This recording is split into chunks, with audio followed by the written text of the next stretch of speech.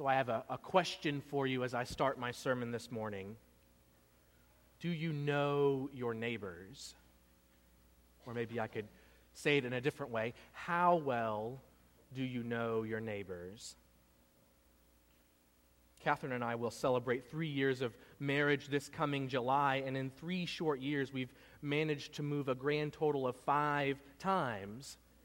Just as we get everything out of boxes and on the walls, we decide to take everything back down again and pack it up all over so that we can start once again. Moving is not one of my favorite things in this world, but it does mean that I constantly get to meet new neighbors. When we move, we try to make some effort to get to know the people who live near us. We want to be good neighbors to them, and we hope that we have good neighbors for us.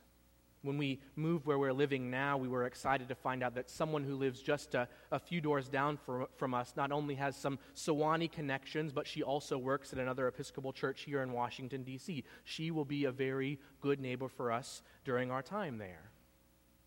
I was thinking about neighbors as I started to read this story from Luke's gospel account.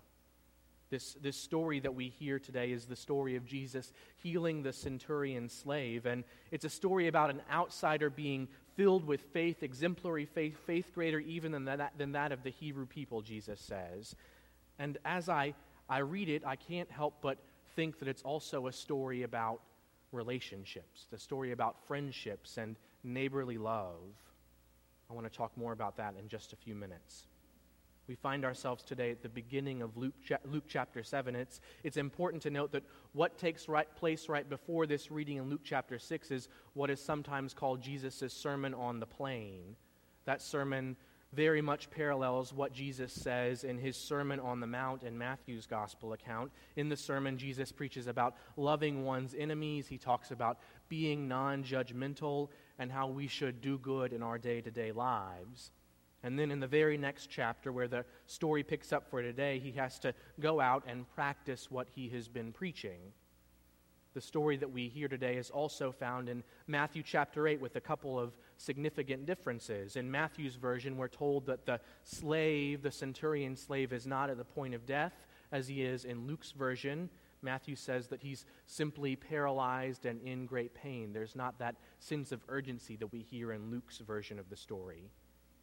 The other main difference between the two tellings of this story is that in Matthew's version, the centurion comes to Jesus himself, whereas in Luke's version, he sends out not one but 2 different groups to intercede on his behalf. A group of Jewish elders come first, and then later, as Jesus is making his way to the centurion's home, a group of friends come out to meet him. As you may or may not know, centurions were not your typical friendly neighbors back in Jesus' time. They represented the mighty arm of the Roman Empire, and they were military leaders put in charge of soldiers. Centurions show up rather frequently in the gospel accounts and in the book of Acts, and that isn't very surprising since they were a part of the Roman occupation during Jesus' time. What is a bit surprising, at least to me, though, is that they are often portrayed in a positive way in the New Testament.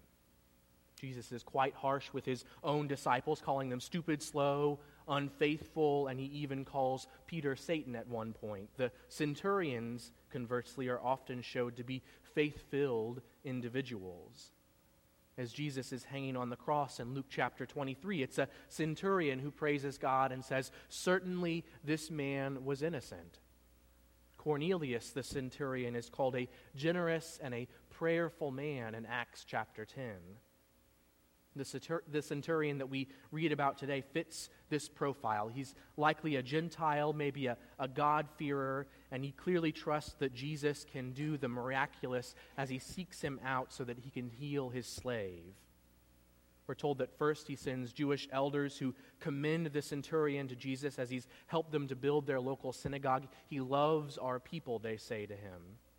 As Jesus starts to make his way to the centurion's house, he stopped just outside, and this time a group of the soldier's friends come out to meet him. "We have a message," they say. "Don't come in because he says that he is not worthy to receive you. Just say the word," they say, "and his slave shall be made well." Jesus, we're told, is stunned and amazed. No one in Israel has faith as great as this, he says, and he leaves the town, and the centurion slave is found to be in good health again. This is a story about an unlikely character demonstrating a great faith, a faith that surpasses even those who are among the religious, and many sermons have been preached about how we, as the religious of our own day, should be very weary of saying who can be in and who can be out, who has the right faith and who doesn't have the right faith. God will not be restrained by our boundaries that we draw around each other.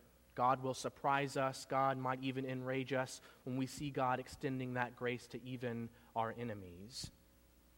That's an important sermon to hear, but that's not what I want to say today. I was struck as I read this story by some of the other characters within it who display a very great faith as well, the centurion's friends. Jesus and the centurion are normally identified as the key players within the story, but maybe those who bring before Jesus the hopes and the needs of the centurion are equally as important. Did you notice within this story that we don't actually ever meet the centurion? It's not actually even clear if Jesus meets the centurion within this story. It's only through the Jewish elders and then later his friends that the needs are expressed to Jesus. They also are believers, men and women of great faith who do their very best to connect their friend with Jesus. And so they also are great exemplars of faith in this story. As I said before, I think this story is about relationships, and those of us who voluntarily tie ourselves to a religious community like the Episcopal Church know well the value of relationships. When one of us hurts, the rest of us hurt. When one of us rejoices, the rest of us rejoice. When one of us weeps, the rest of us weep. I've been struck lately by how important a community is and how important relationships are when you are grieving or fearful or in pain for some reason. Others reach out, others bring meals, others say prayers, others share their love. That's what a good community does. That's what a good church does. The Harvard political scientist Robert Putnam has written a lot lately about the breakdown of the social connections in our American culture. He writes about the decline of community institutions like Rotary clubs and Kiwanis groups, the Boys and the Girl Scouts, and he writes about even the decline of churches. In a recent interview, he says this. He said, "We were shocked to discover that people who are active in religious communities are systematically more generous and better neighbors. They're more likely to work on community projects. They're more likely to give to secular causes as well as to religious causes. They're more likely to volunteer, to donate blood. They're even more likely to let a stranger cut in front of them in line at the grocery store."